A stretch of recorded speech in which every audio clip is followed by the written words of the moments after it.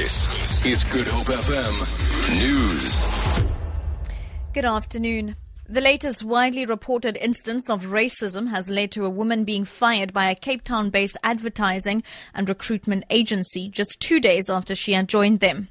Social media exploded once again after Nicole de Klerk allegedly used the K word to describe guests at the Queen's Plate horse racing event. This followed an argument over a chair. Witnesses tweeted accounts of what they say happened, posting a picture of de Klerk on Twitter.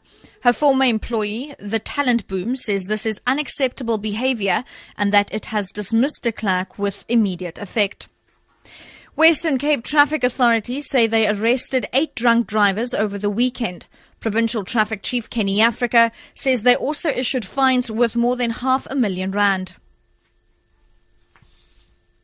We also tested the speed of 1,657 vehicles and prosecuted 156 drivers for exceeding the different speed limits. The highest speed recorded in the Western Cape province for the weekend was 165 in the 120 zone on the N1 near Brackenfell, 141 in the 100 zone on the N2 near Swellendam, and then also 95 kilometers per hour in the 80 zone on the N2 near Somerset West.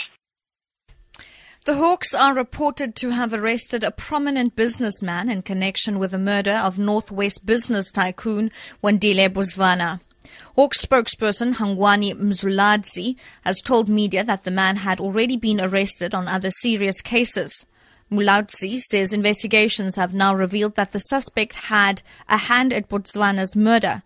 Buzwana died in hospital after being shot while he was a passenger in a car on the N1 east of Pretoria in October last year. His family and business associates believed it was a hit.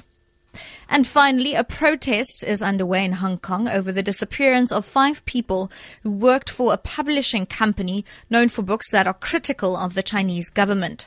The BBC's Juliana Liu reports. Chanting "Say no to political kidnapping," thousands of people from all walks of life have marched to the office of Beijing's representative in Hong Kong. The demonstration came more than a week after bookstore owner and publisher Paul Lee, a dual Hong Kong and British citizen, seemingly vanished. 4 of his colleagues went missing in October. All are suspected of being held in China because of the nature of their work. For Good Hope FM News, I'm Shirley Barnes.